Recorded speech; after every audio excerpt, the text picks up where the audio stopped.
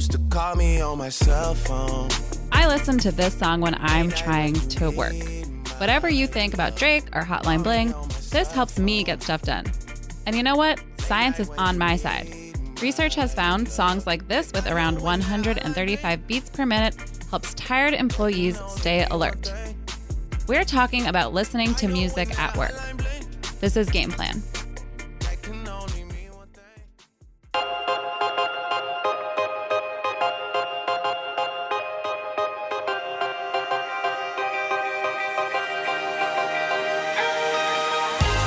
Hi, I'm Rebecca Greenfield. And I'm Francesca Levy. And this week we're talking about music at work and how we listen to it, which I think for a lot of us, it's just another part of our morning. Like you turn on your computer, you open up Spotify, and you put on your favorite playlist, and then you answer some emails. You just take it for granted that music's kind of going to be a small but constant part of your day. But for me and a lot of people, and even without noticing it, music helps us get our work done. It's become this necessary productivity hack, for lack of a better term. And as I mentioned before, there is a lot of research showing that music does help with worker productivity. There was a pretty well-known study of all these information technology workers. So they were doing not just mindless work. People who had control over the music in their headphones were more creative, got more work done, and they were happier.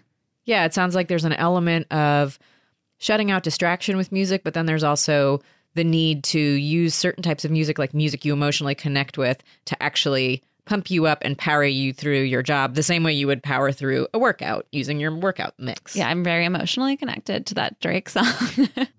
Yeah, so there's a whole science around how we listen to music at work and what kind of music is best for certain kinds of tasks. But when I think about music and workplaces, I think about stores, like retail environments where you walk in and music is just blasting, sometimes really loud. And I always wonder, what's it like to work in that environment from start to finish of your day? So I actually walked around to a few different chains and asked store employees how they felt about the music that was playing. So how would you describe the music that plays? It's geared towards, to me, a younger audience. I don't particularly like the music. The music that plays is pretty decent. A lot of it, listening to the music, I've actually created my own playlist on Spotify using the music that I hear from here. It gets annoying after a while, but I tend to block it out after a couple hours. Does it ever get annoying to hear music play? It does when sometimes the station breaks and you hear the same song 25 times in a row. I tend to ignore it after a while. Yeah. It tends to, after a while, it kind of blends in with what your daily routine is. It would be better if I had control over the music, yeah. What would be playing in your ideal world? Nothing? Probably Beyonce or Rihanna.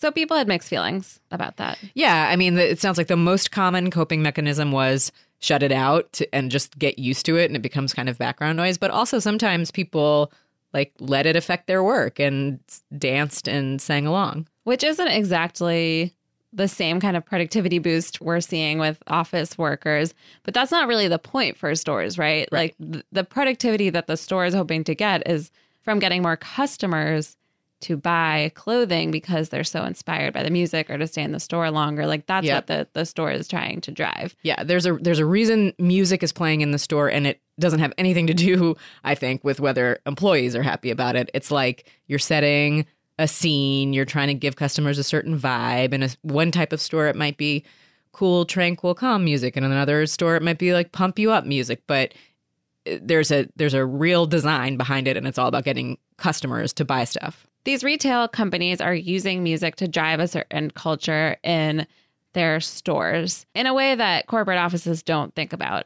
There's no music playing in your office. Yeah, or no customers walking in and out. No customers walking in and out. Or at least in most offices, there aren't. But as it turns out, there are actually companies that are doing this. They are playing music out loud in the open office for the workers, hoping to create some sort of culture. I went to one of those offices to check out what that's like.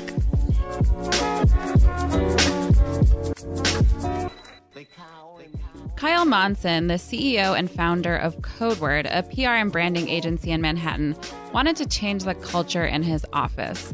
Things were too quiet. Like many workers in modern offices, people kept their voices down and popped in their earbuds, trying to escape the inhumanities of the open floor plan. Monson wanted a livelier office, so he installed a Sonos speaker system. Now, when you walk into Codeword, it looks like a typical startup office. There are hardwood floors and young people at desks hard at work on their Macs. But unlike other offices, there's music, like Depeche Mode's I Just Can't Get Enough, playing over the loudspeakers. Here's Kyle, the CEO, explaining his strategy behind music in the office.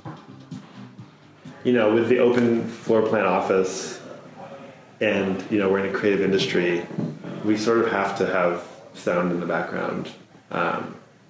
So music plays an important role. Because we don't have phones on our desk, there's no ringing phones or typewriters, or if there's no music, it's just very quiet in there. It's a little awkward. But opening up a group of people with different musical tastes and working styles isn't that easy. Not everyone is going to agree on the musical selection. Some people want intense music, other people want songs without words, others want complete silence. It's always just stuff I need a steady beat, and I have a hard time if I'm actually writing. I can't listen to stuff with lyrics. I wish I could use it more to introduce everyone else to stuff I might be listening to, but I don't ever want to be what is this new crap? What is this? I don't like this. And I don't want people to think that about what I listen to either, so I usually don't that much. That was Austin Johansson, an assistant editor at Codeword. Kyle, the CEO, knew he was going to have to do some work to keep people interested in the office music experiment. So, to keep the peace, he came up with the 10 Commandments of Sonos.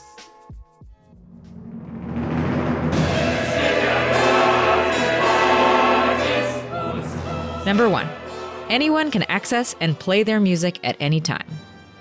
Number 2, everyone can control the Sonos from their desktop or mobile app. Number 3, feel free to adjust the volume. Feel free to claim your songs in the Sonos app or in Spotify. Express yourself. Variety is the spice of life. Music, introduce play those deep cuts and full albums. Number 8, people who appreciate extreme genres and each other, like your Swedish speed metal playlist, might not last long. Number 10, all other rules will be resisted. These commandments are intended to keep everyone happy and also keep everyone involved. Remember, this is about corporate culture. It's not very culture building if people ignore the sound system and don't participate. To hear Kyle talk about it, the system works great. You just yell out to your coworkers that you're skipping their favorite songs, and it's totally fine and not embarrassing at all that their choice got overruled. Obviously, it's not that simple. Sometimes people have to listen to music they don't like for fear of offending their coworkers. New employees are too scared to touch the playlist. Others are more cavalier and have banded together to get entire genres like hip-hop or punk banned before noon. Those movements failed, but unhappy employees have one final option. For the really hated and overplayed song, Sonos has a banned songs list, which includes loathed coffee shop earworms like Hey Ho by the Lumineers and Californication by the Red Hot Chili Peppers. But even getting a song on that list can be fraught. I was part of the movement to ban a couple songs. What'd you ban? Someone tapped in I wanted to ban Californication. I unsuccessfully tried to ban Santeria. I hate that song. It's that people hum the guitar solo. That's the worst part, I think. That was Austin again. His favorite music, by the way, is hip-hop. On a given day, most people don't touch the music. Vicki Jacobson, the editorial director at Codeword, is the first person to get in, and she puts on WFUV, a contemporary indie rock station that plays inoffensive artists like Ryan Adams and Nico Case. Some days that plays all day. On others, the music shifts to match the weather or the mood. When Beyoncé's Lemonade dropped, that played all day on repeat. Most employees, though, proceed with caution. Here's Mike Barish, a senior editor at Codeword. More often than not, it's like a sociology experiment. Like, everybody wants it. Like, no one calls 911 because they assume somebody else is going to call 911. It's like no one changes the music because they figure, like, surely after this sad song, somebody's going to make it upbeat again. And I'm not saying the stakes are as high, but it's close.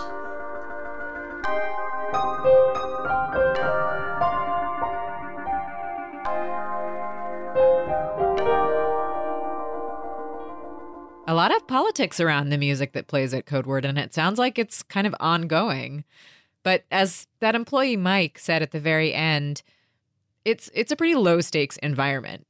But there's a very high stakes environment where you might be surprised coworkers also often listen to music, and that is operating rooms. Yeah, I did not know this until my dad, who's a surgeon, heard an episode of ours where we mentioned music at work, and he said that it's a big deal and people play music in the operating room, and I had no idea. Well, I knew that because I remembered old episodes of ER where like they would banned in my house.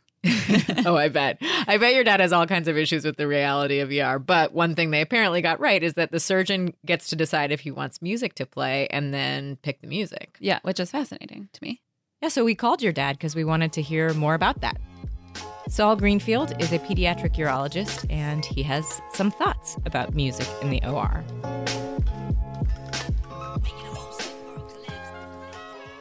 So, Dr. Greenfield, how long have you been a surgeon? Over 35 years. And in that time, has it always been the case that music has been played in some ORs, or is that a fairly new thing? No. It's always been the case that sometimes music's been played in operating rooms, yes. How did they do it in the olden days? They had cassettes, they had radios, mainly I think tape decks was probably, they'd set up a boom box in the old days in an OR with a tape deck and a cassette. But now it's very much easier because people will put an iPhone in a docking station or connect it to two small speakers, something of that nature. So it's a lot more portable, a lot smaller, and music is a lot more accessible through websites like Pandora. So in your operating room, there's usually no music, right? No. I don't like music in the operating room, and I've never had it on a regular basis. And when people have wanted to play music, I've asked them not to.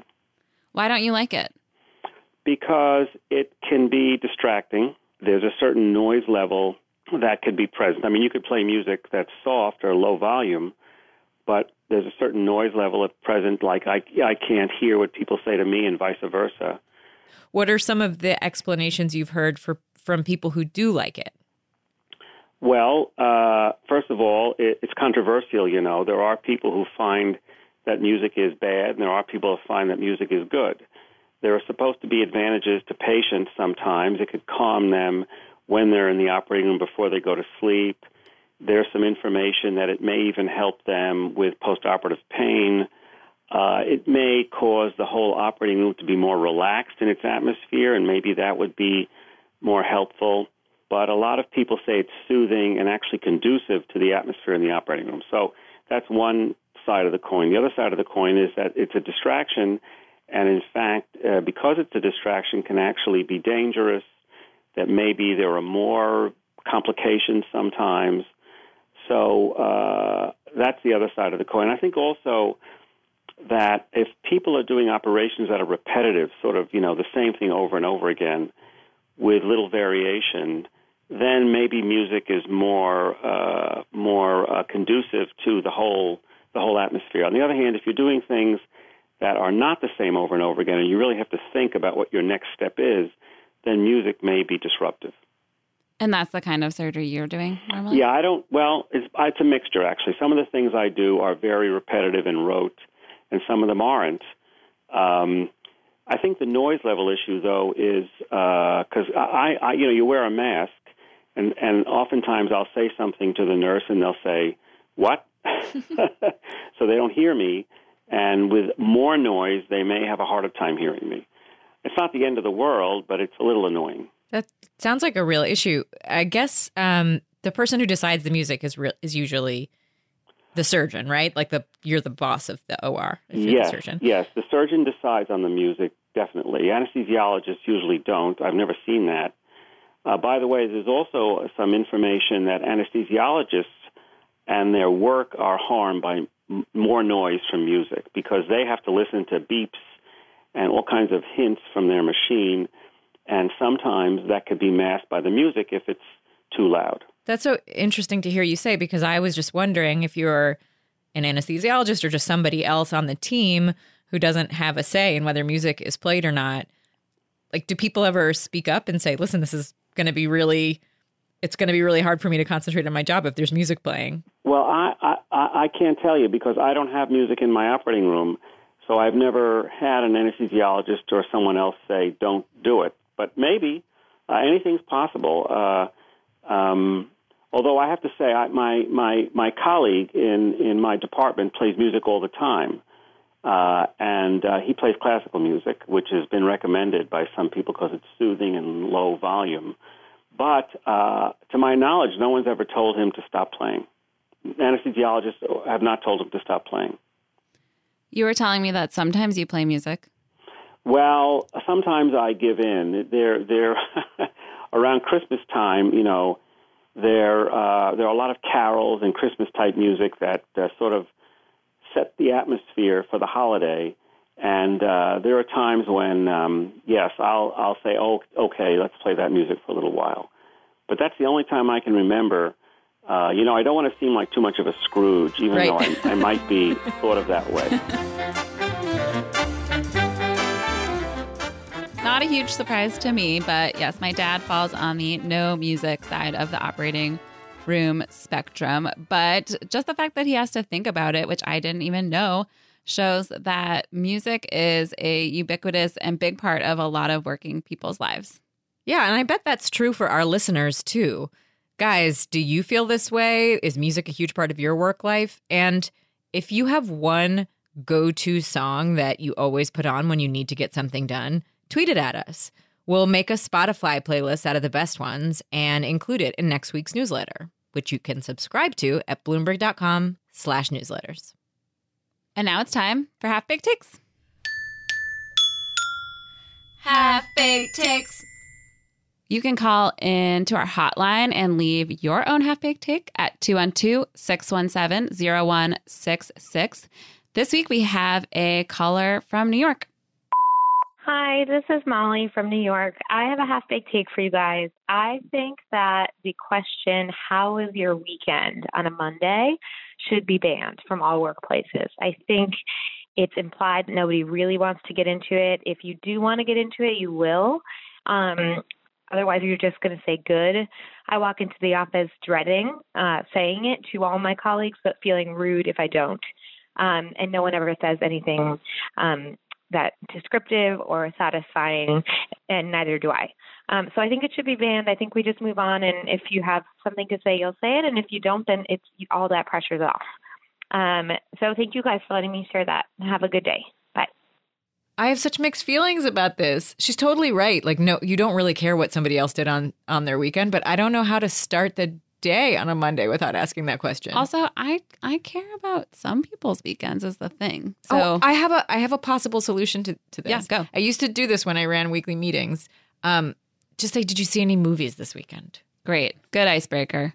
It's like a specific question. You either did it or you didn't. You don't have to get into a bunch of, oh, well, I was going to fix my storm drain and then I remember when you used to do that. Yeah. Anyway, Francesca, what is your not fully baked idea that you'd like to share? I feel pretty passionate about this one. And a lot of people might disagree because a lot of people, some of them in this room, do this. But I think you should never play devil's advocate in a conversation about something, in a debate at work, in a brainstorming session, whatever. Don't say, let me play devil's advocate here for a second.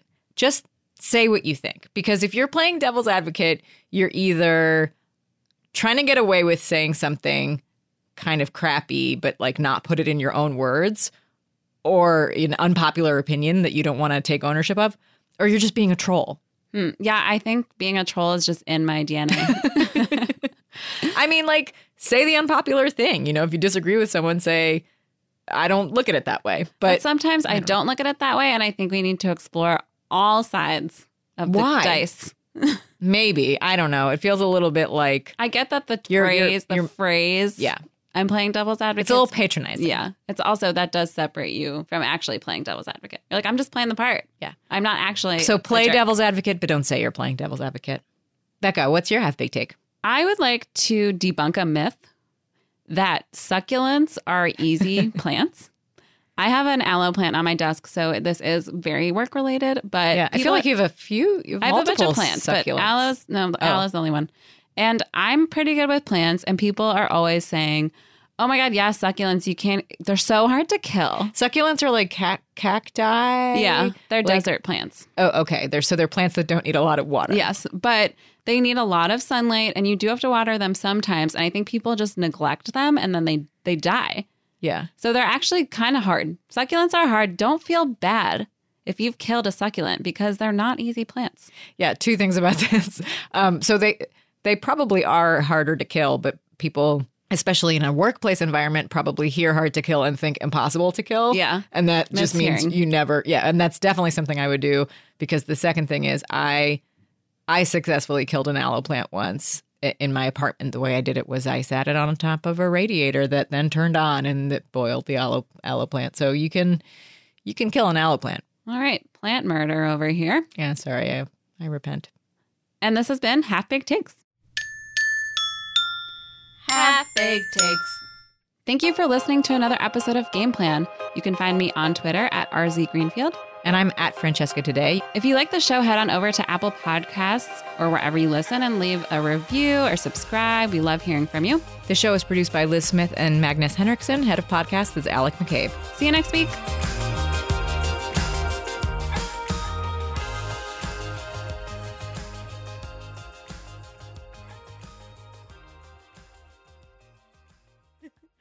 Well, I tell you, Becca's nickname when she was little was By Myself Becca. No, because I like doing things independently, not because I was a loner. Oh, No. the cutest Right. thing It I've wasn't ever heard because- in my life.